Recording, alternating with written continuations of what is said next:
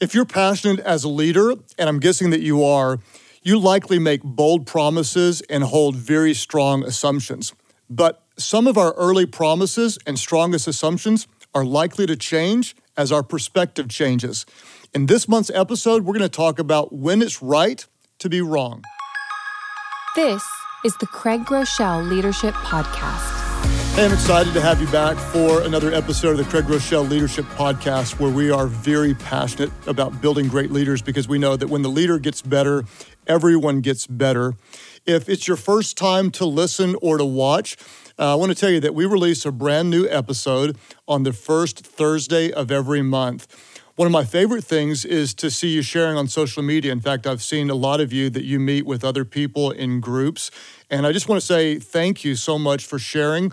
If you do, go ahead and tag me or use the hashtag Leadership Podcast so we'll see it. We might even share what you're sharing. And if you'd like the Leader's Guide, if you're going over this with people on your team, you can go to life.church/leadership podcast, and we'll send you the monthly show notes along with discussion questions you can go over with your team. Also, if this is helpful to you, if you wouldn't mind writing a review or rating the content wherever you consume the content, that will help give it exposure and we'll be able to impact more leaders together. Let's dive into new content today.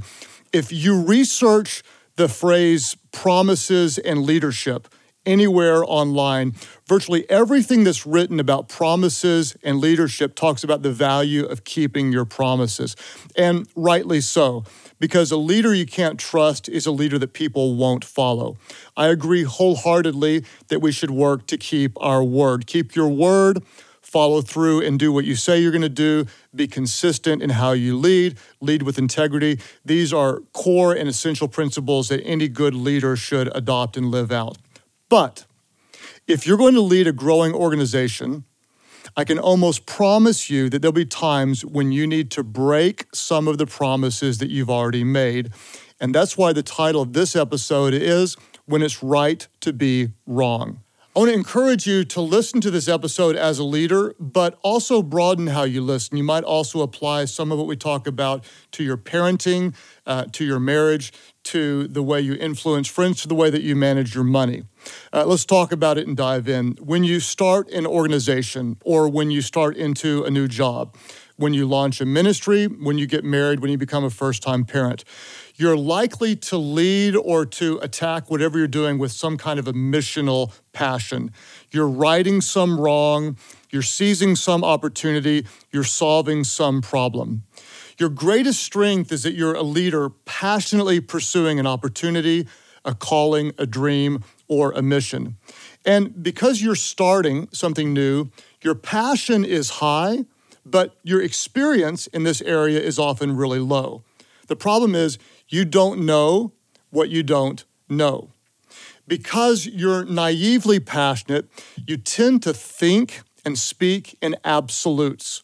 And that's not a bad thing. That's how you attract people. That's why people leave where they are. They take risks to join your startup tech company or your ministry or whatever because you make bold promises about where you're going. In fact, some of the strongest unifying rally statements often start with 3 words. What are the 3 words? We will never. Or we will always. You've probably heard some promises like this. You've made some promises like this. We will never do what those other greedy companies do. We're going to have a richer mission. Or we will always treat everybody on the team like family. Or we'll never be like those big mega churches. Or we'll always treat our customers as more important than profit, whatever it might be. This isn't an inherently bad strategy. What are you doing? You're rightly forming your organization around deep values, and this is smart and wise. Why? Because the strongest force that shapes your organization is your values. What you value determines what you do. What you value determines what you don't do. And the deepest values are born from the broadest extremes. Our values are typically born out of what we love, or the other extreme is born out of what we hate. What we love often determines what we do. What we hate might determine what we don't do. So in your naive passion, early in your career or in your leadership or in your parenting, you often put a stake in the ground and you boldly promise either publicly or you make some bold promises privately. As long as I'm a leader here, we will never sell that type of a product.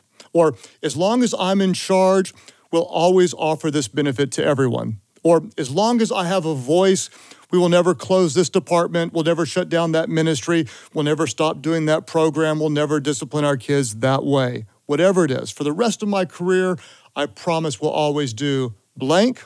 Or for as long as I'm here, I promise we'll never do blank. These bold, definitive statements.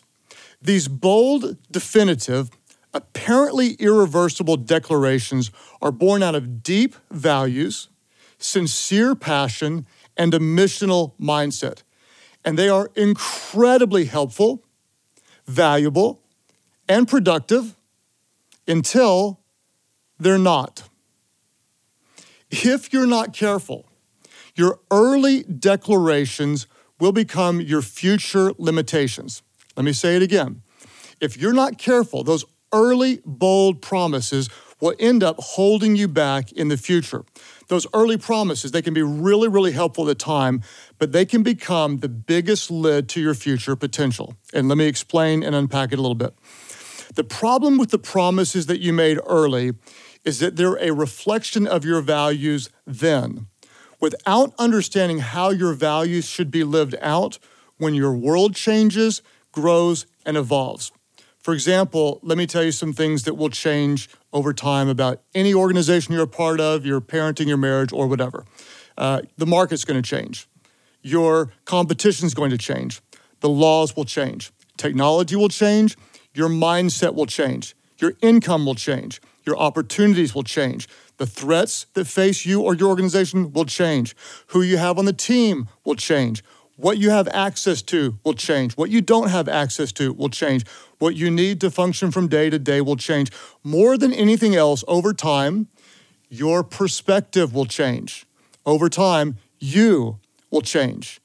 One day, you're going to wake up and realize some of the things that we saw the bigger companies do that didn't make a lot of sense when we were smaller start to make a little more sense now that we're growing. Some of the things that you didn't like about the bigger ministries that you criticize might make a little more sense when you go from having one service on Sunday morning to having 5 services all day long Sunday.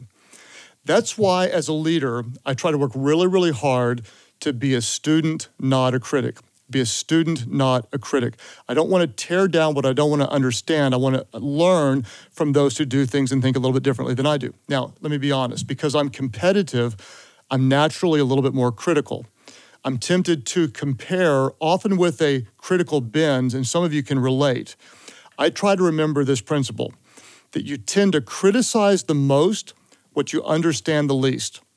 Wherever you find yourself most critical about some other organization, recognize that may be the place where you're most vulnerable because you really don't have the context or the perspective to understand the why behind what they're actually doing. And here's what you have to realize. If you're always bullheaded, your early personal promises will limit your future organizational potential. It's so important. Your perspective, it must grow. And as it does, as it grows and broadens, there might be a few things that you promised that you would never, ever do that it actually becomes wise for you to start doing. And the opposite is true as well. There's some things you promised that you'd always do, no matter what, as long as we're here, that don't make as much sense over time. And that's when it's right to be wrong. Let me tell you what we're going to do in the rest of this episode. I want to give you a few examples of where I had to change philosophies in my own leadership. Then I'll briefly talk about how to lead out of an early promise into a stronger future. Then I'll give you some application questions to help you identify where your mindset might be holding you back. Let me start with some of the early promises that I made, either publicly or privately. And let me just be honest, some of these are really, really stupid, but I didn't know what I didn't know. I promised and just put a stake in the ground that as long as I'm healthy, I will always mow my own yard. And over time, I learned to realize that that's not always the best use of my time. I promised that I will always meet with everyone who asks for a meeting. That was born out of a very pure heart, but a very limited perspective over time. I promised that our church would never do more than 4 services on the weekend. Well, now we do over 200 because I had no idea at the time I made that promise that multiple sites and video teaching was even a possibility. My perspective, again, was very limited. I promised early on I'll never be away from my family for more than one night a month. Now, I think my family kind of enjoys sometimes when I'm gone more than one night a month. I promised I would never need more than one assistant. Who in the world would ever need that? I promised that I would always do weddings. I never realized I'd be working Saturday and Sunday, and if I did weddings, I wouldn't have a marriage or couldn't be a good dad. I always promised, no matter what, I would buy the cheapest airline ticket, even if I had to fly way out of the way to get somewhere, that money is the most important thing of saving it, and my perspective was very limited. I promised that we would never close one of our campuses.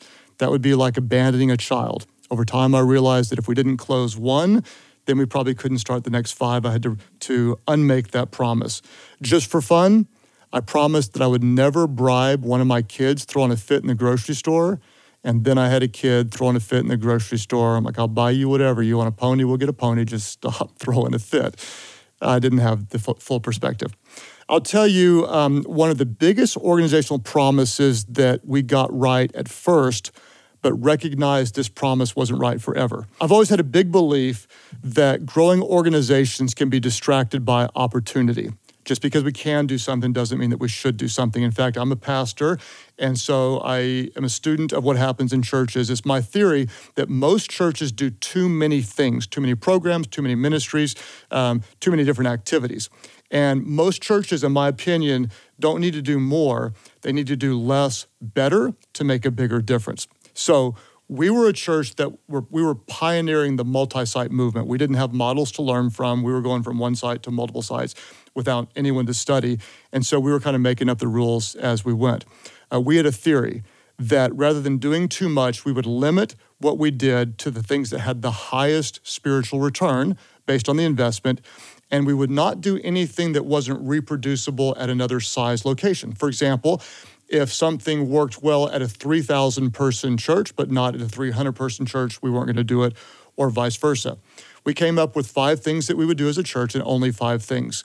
And we talked about this, and we lived it. All we did were weekend worship services, kids ministry, student ministry, small groups, and missions. 5 things and only 5 things. For those of you that know anything about the church world, you might say, what about men's ministry? No. Women's? No. Conferences? No. Marriage retreats? No. Christmas pageants with camels coming out on stage? No.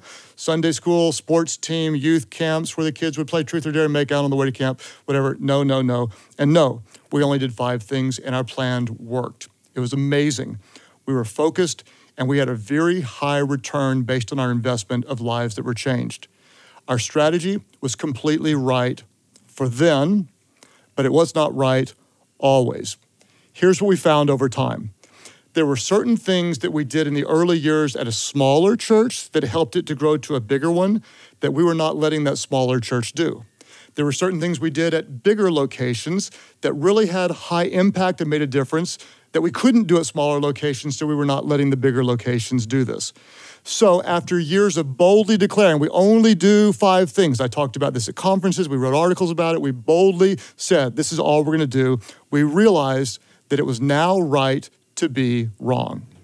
What do you do when you realize you need to change directions and you've made really bold promises? How do you make a change? You feel like you're going to be backing off of your word. You may feel like you're going to lack integrity. Let me give you 2 very plain suggestions. The first thing is something you do for always. Number 1, you want to create a culture that embraces change. What you want people to understand is what we say. We're going to speak boldly because that's who we are. We're bold leaders. But this is true to what we know and where we are now. In fact, I always joke around with our team when I say, what I'm saying to you is true, but it has a 60-day expiration date. In other words, it's true now, but we may change directions later on. You may say that's schizophrenic leadership. I'm not talking about we're going this way on Monday, a different way on Tuesday. What I'm talking about is this, that you can recognize we can passionately believe something today and give ourselves permission to change our mindset when the world changes around us or our perspective changes. That's why we try to train our teams that the only thing that is constant is change. Let me say it again. Teams embrace this.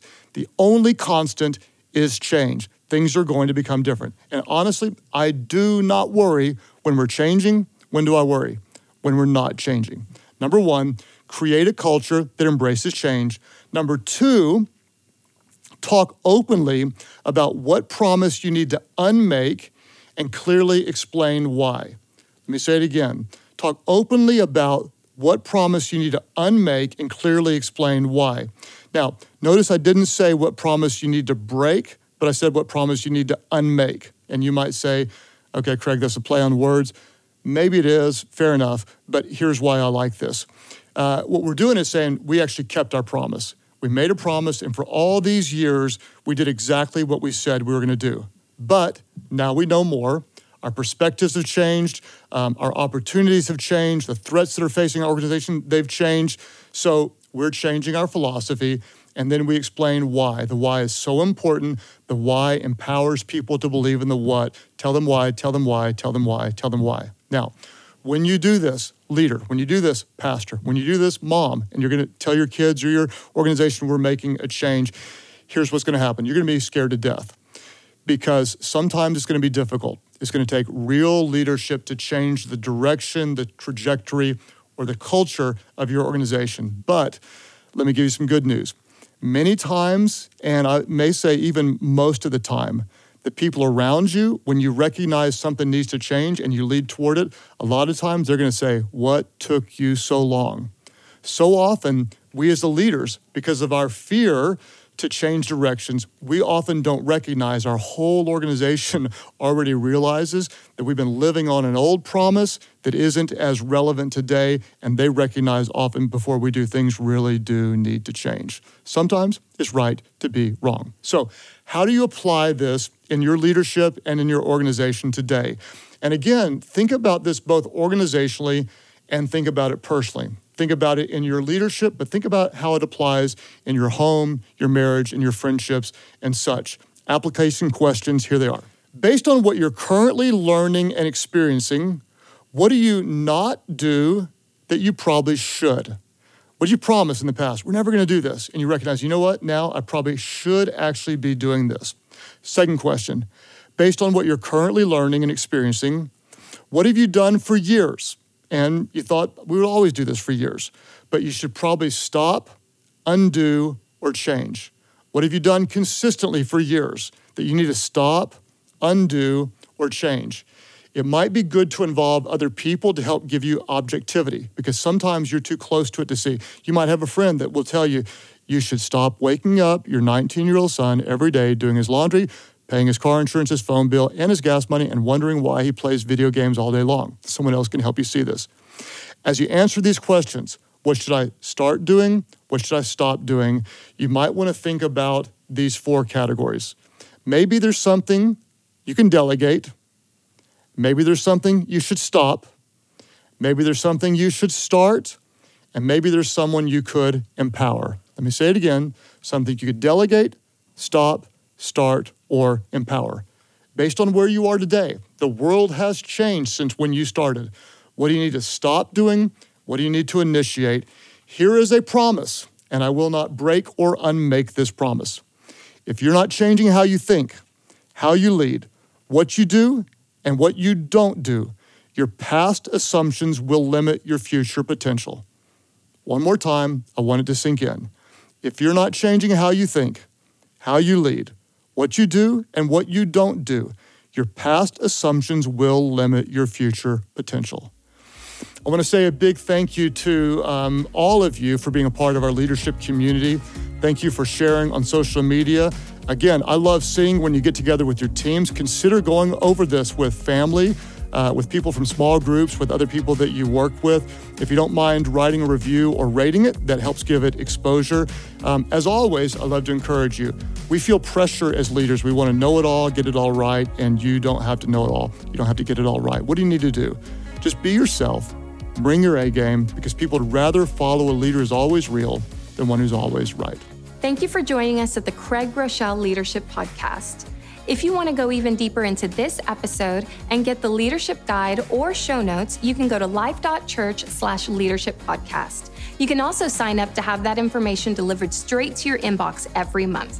In the meantime, you can subscribe to this podcast, rate and review it on iTunes, and share with your friends on social media. Once again, thank you for joining us at the Craig Groeschel Leadership Podcast.